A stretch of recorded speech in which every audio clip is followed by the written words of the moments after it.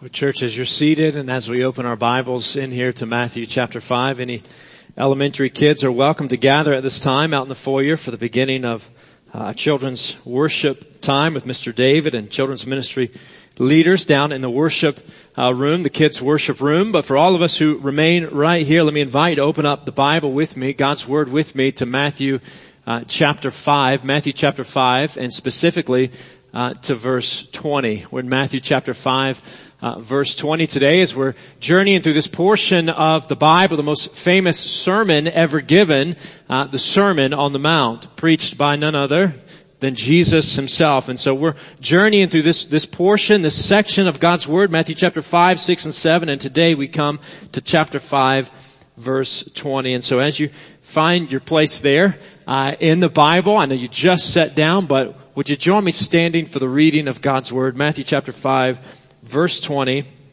Jesus said, "For I tell you that unless your righteousness surpasses that of the Pharisees and the teachers of the law, you will certainly not enter the kingdom of heaven." Would you bow with me in prayer? Oh God, we need you. God, we need you now. Speak to us now. Instruct us now. Guide us now. Shape us now for the glory of Jesus, in whose name we pray. Amen. You may be seated.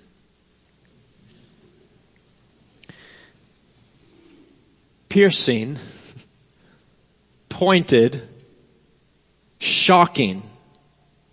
Those are some of the words that could adequately describe Jesus' statement here concerning the religious leaders of his day. Unless your righteousness surpasses that of the Pharisees and the teachers of the law, that is, the teachers of God's law, the teachers of the book, you will certainly not enter the kingdom of heaven. The Phillips Bible paraphrase renders it this way: "For I tell you that your goodness must be a far better thing than the goodness of the scribes and Pharisees before you can set foot in the kingdom of heaven at all." Like there could hardly be a more surprising statement from Jesus' lips on the mountainside that day. These guys, the Pharisees, the scribes, the teachers, they were the religious experts. The religious elite, the teachers and the worship leaders, and Jesus says about them, they're not going to enter heaven. Like what? If not them, then who? Right? Imagine Jesus saying something like, the Pope, not going to be in heaven. The president of the Southern Baptist Convention, don't count on him being there. The pastor of your favorite megachurch that's on TV week after week, don't count on seeing him there. Now, I'm not making those judgments, but that's the sort of gavel that Jesus drops on the pulpit here. Unless your righteousness surpasses that of these folks who've dedicated their very lives to displaying righteousness, it ain't looking good for you.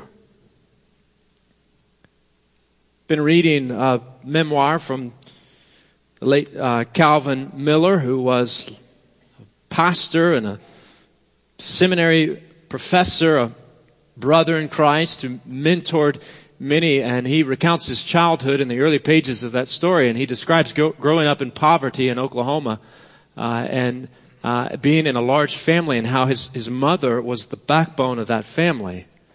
How growing up he never knew that they were poor, but they were quite poor. She took care of them, and she was shunned by believers in the local church because she was a single mother, recently gone through a divorce. But he writes about his mother saying that she loved God for free. Right? And what he's saying there is that she didn't love God as the theologians did, right? Not austerely or as a career, but that she loved God without any formal education in the things of God. She loved God for what she knew to be true about God. That gets to the heart of, I think, what Jesus is saying here. Like Jesus, if we've got to do more than these folks, if we've got to memorize more Bible, if we've got to pray longer hours, if we've got to practice more disciplined obedience to your commands, I don't think I can do it. Like if their obedience isn't enough, how in the world could you or I expect to measure up to God's standard of righteousness? How could anyone's righteousness surpass that of the Pharisees and the scribes of Christ's day? Now we know, church, we know as believers who've studied the book, who continue to study the book, we know that we don't get to heaven on the basis of earned righteousness. On the basis of earned right standing with God. We get to heaven on the basis of imputed righteousness, meaning righteousness of another that's credited to our account. Someone else's righteousness that's given to us by God's grace. In other words, no amount of obedience or good works can gain us entrance, for our disobedience, no matter how small or how much, means that there is no one righteous. Not even one.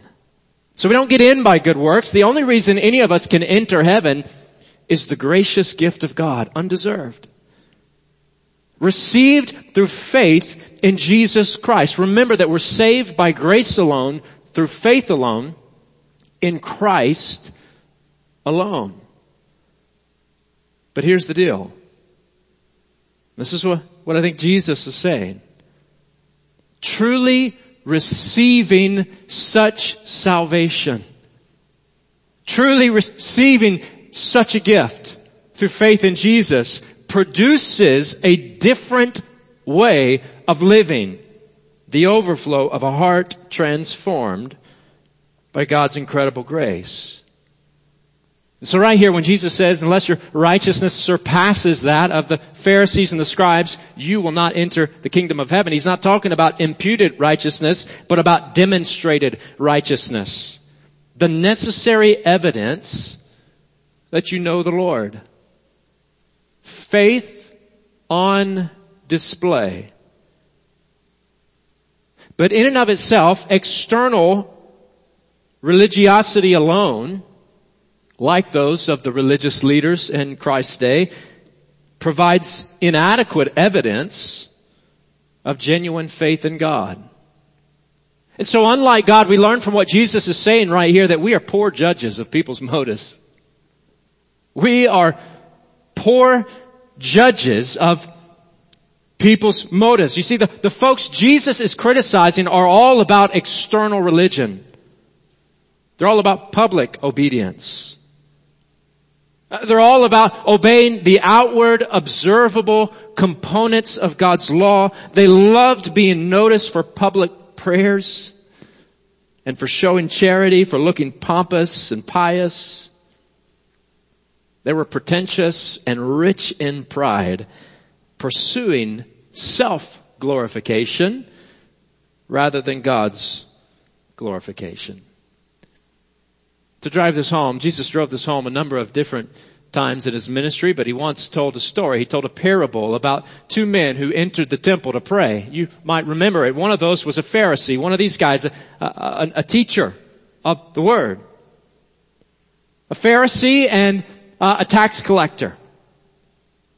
Known as a sinner, hated by fellow Jews in that day. But these two guys, a Pharisee and a tax collector, enter the temple of God to pray to God, and the Pharisee stands up and he begins to pray to God out loud, and he says, God, thank you so much that I am not like all these sinners, these robbers and evildoers, adulterers. Thank you, God, that I'm not like this tax collector over here. But no, I fast twice every week, and I give a tenth of all I get away to you. And then the tax collector prays. He bows before heaven and he says, God, have mercy on me, a sinner. Jesus says that God is pleased not with the prayer of the Pharisee, but pleased with the prayer of the sinner who knows he's a sinner. Not with the prayer of the good man who's counting on his goodness to get him points with God. Jesus would drive it home elsewhere with these words. He'd say, "Woe to you, teachers. Woe to you, teachers of the law and Pharisees, you hypocrites." He says, "You clean the outside of the cup and dish, but inside they're full of greed and self-indulgence." Blind Pharisee, first clean the inside of the cup and dish, and then the outside also will be clean. He said, "Woe to you, teachers of the law and Pharisees, you hypocrites. You are like whitewashed tombs, which look beautiful on the outside, but on the inside are full of the bones of the dead and everything unclean. In the same way, on the outside you appear to people as righteous, but on the inside you are full of hypocrisy and wickedness." You see, God's never been pleased with outward obedience devoid of inward devotion. In fact, it's the other way around. Inward devotion to the Lord produces the kind of true obedience that God desires to produce in our hearts. Deuteronomy chapter 6, verse 4. "Hear, O Israel." This is the Shema. "Hear, O Israel, the Lord our God, the Lord is one." He's the only one. He's our God, the Lord. Love the Lord your God with all your heart and with all your soul and with all your strength. Of course, Jesus quotes this in the New Testament, saying that it's the greatest commandment.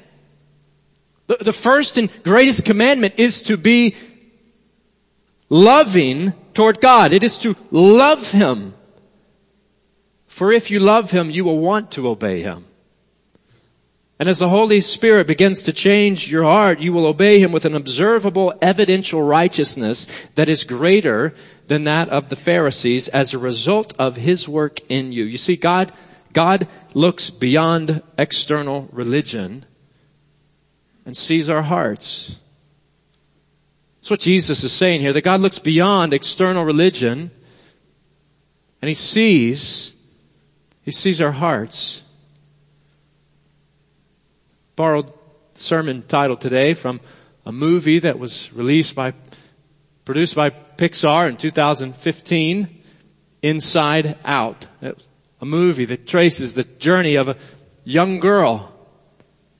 It shows us, peers into the feelings, the emotions that are influencing the decisions of that young lady. In other words, a way of seeing beyond just the external into what she's really experiencing and feeling on the inside. You see, God sees us from the inside out.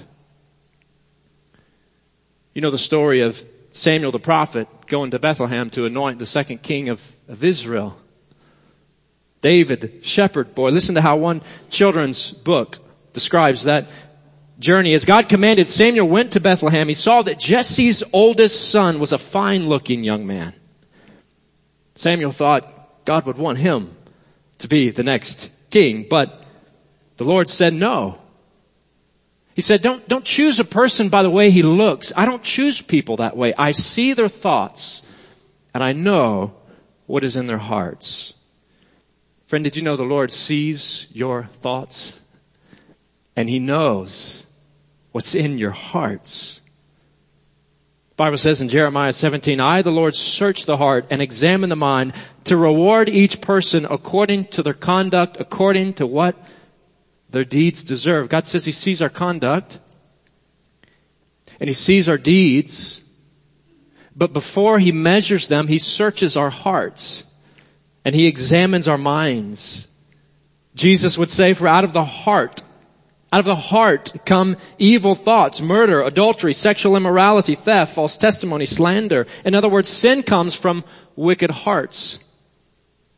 Jesus is looking beyond the external religion and sees our hearts, and God wants our hearts. He wants our hearts. God sees our hearts and He wants our hearts. Friend, did you know that God wants your heart? God wants you. He wants to be in relationship with you. He made you, and He made you and I to know Him and to be right with Him, to be reconciled to Him, to thrive as His sons and His daughters. He wants you and I to know His love. He wants our hearts. Friend, does He have your heart? Are you here this morning because the grace of God has captured your heart and you want to live for Him? Or are you here this morning because you think that somehow your presence gains you points with Him and favor in the eyes of people? Friend, God sees our hearts and He wants our hearts. King David would later summarize and convey this truth. You know the story. After sinning deeply and publicly, the Bathsheba and Uriah escapade, and he later realizes the depth of what he's done, and he's broken over his sin, and he comes before God and he cries out to God in repentance. He prays to God. He doesn't say, I'm going to bring all these things. I've got all these gifts that I'm going to give you to appease you, God. No, he says, my sacrifice, oh God, is a broken spirit, a broken and contrite heart. You, God, will not despise. Friend, God wants our hearts, and until He has our hearts, our righteousness looks more like the Pharisees than it does the citizens of His kingdom. Does He have your heart? And you see, it's a really big deal. It's a really, really big deal to give Him your heart. Because we don't naturally want to give Him our hearts. We naturally want to guard our hearts, to keep them for self, to let our hearts keep serving us for our own wants, our own ambitions, our own personal pleasure and gain. The reality is that we've got a heart problem. A heart problem. The heart is deceitful above all things and beyond cure. Who can understand it? See, here's the problem. Our hearts are wicked. Just like the showy Pharisees of Jesus' day, and we can't fix them. We can't fix them. We can't change our hearts. So certainly we can modify our behavior, perhaps. We can change our activities. We can join AA and stop drinking.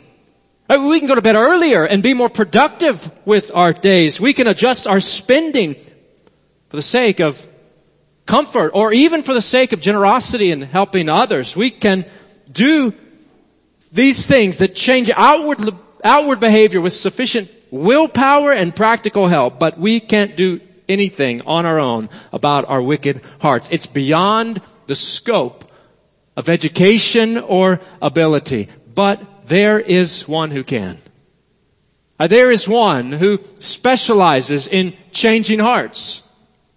There is one known for giving heart transplants that always work out according to the plans of the surgeon. There is one who said to a people who kept on rebelling against Him, and I will give you a new heart. To a people who sinned against God, rebelling against God again and again and again, God said to them, I'm going to give you a new heart, and I'm going to put a new spirit in you. I'm going to remove from you a heart of stone, a dead, lifeless, rebellious heart, and give you a heart of flesh, one that's moldable, one that's alive, and I will put my spirit in you and move you to follow my decrees and be careful to keep my laws. Friends, a promise and a plan that God gave 600 years before the birth of Jesus Christ, about a future day when God would work through Jesus, the Messiah, to capture and transform and transplant the hearts of a people who would be His people, who would indeed love Him and live in relationship to Him and want to honor and to obey Him because their hearts had been convicted by His Spirit and captured by His grace, given through a new covenant with His Son, who is our Savior, the one who said just verses prior to this, don't think I've come to abolish these things that have been said before me. Don't think I've come to abolish the law or the prophets. I have not come to abolish them, but to fulfill them. To fulfill them.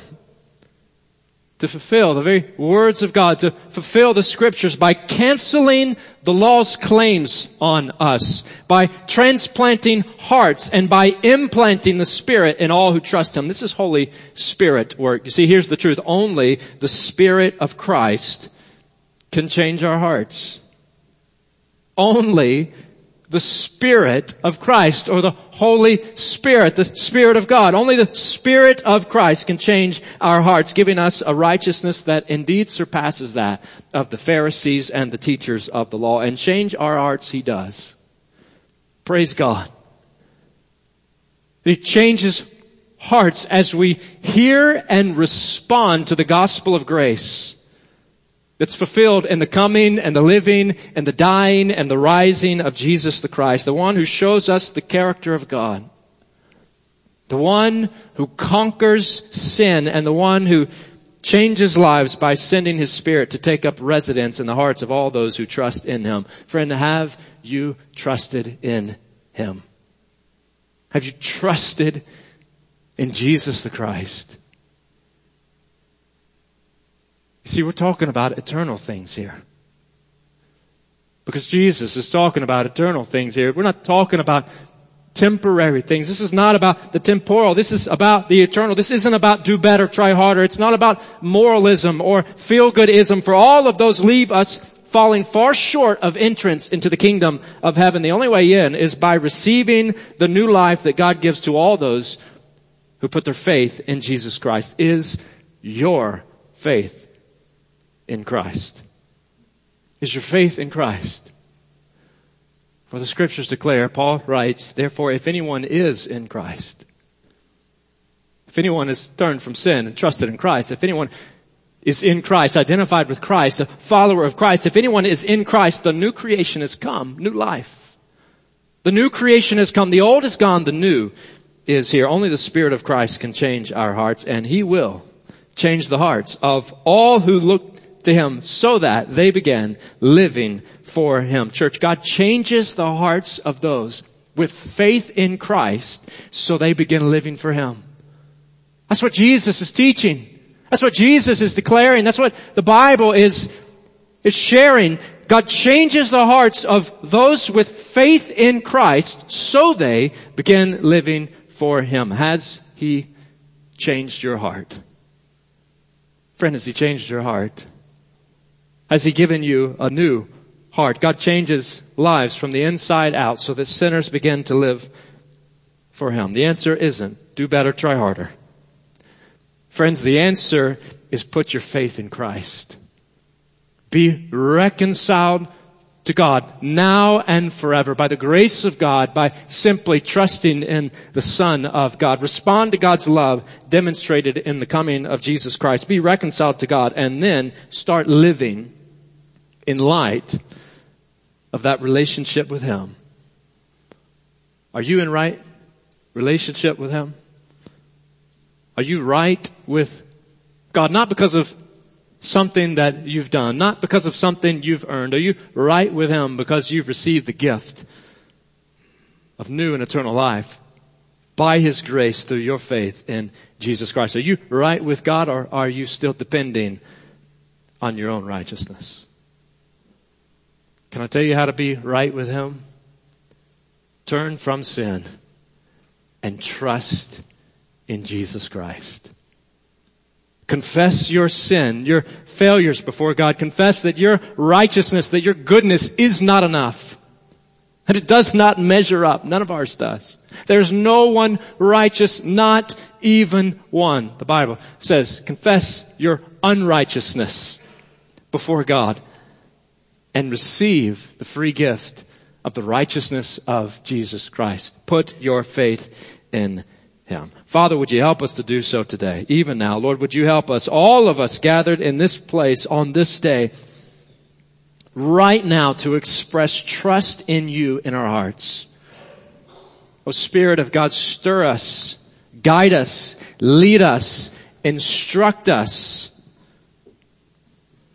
convict us of our sin, and point us to the Savior of sinners. Oh God, we thank you for your mercy. God, we thank you for your work. Oh God, we thank you for your love. Oh God, we thank you for your kindness. We thank you for the hope of eternity with you. Lord, work in us even now that we might respond to you. Lord, that we might respond even now, all of us, that we might respond in ways that are fitting for those who've heard from you. Lead us to respond now with prayer and praise and confession. Lead us to faith in Christ. And it's in the name of Christ and for the glory of Christ that we pray. Amen.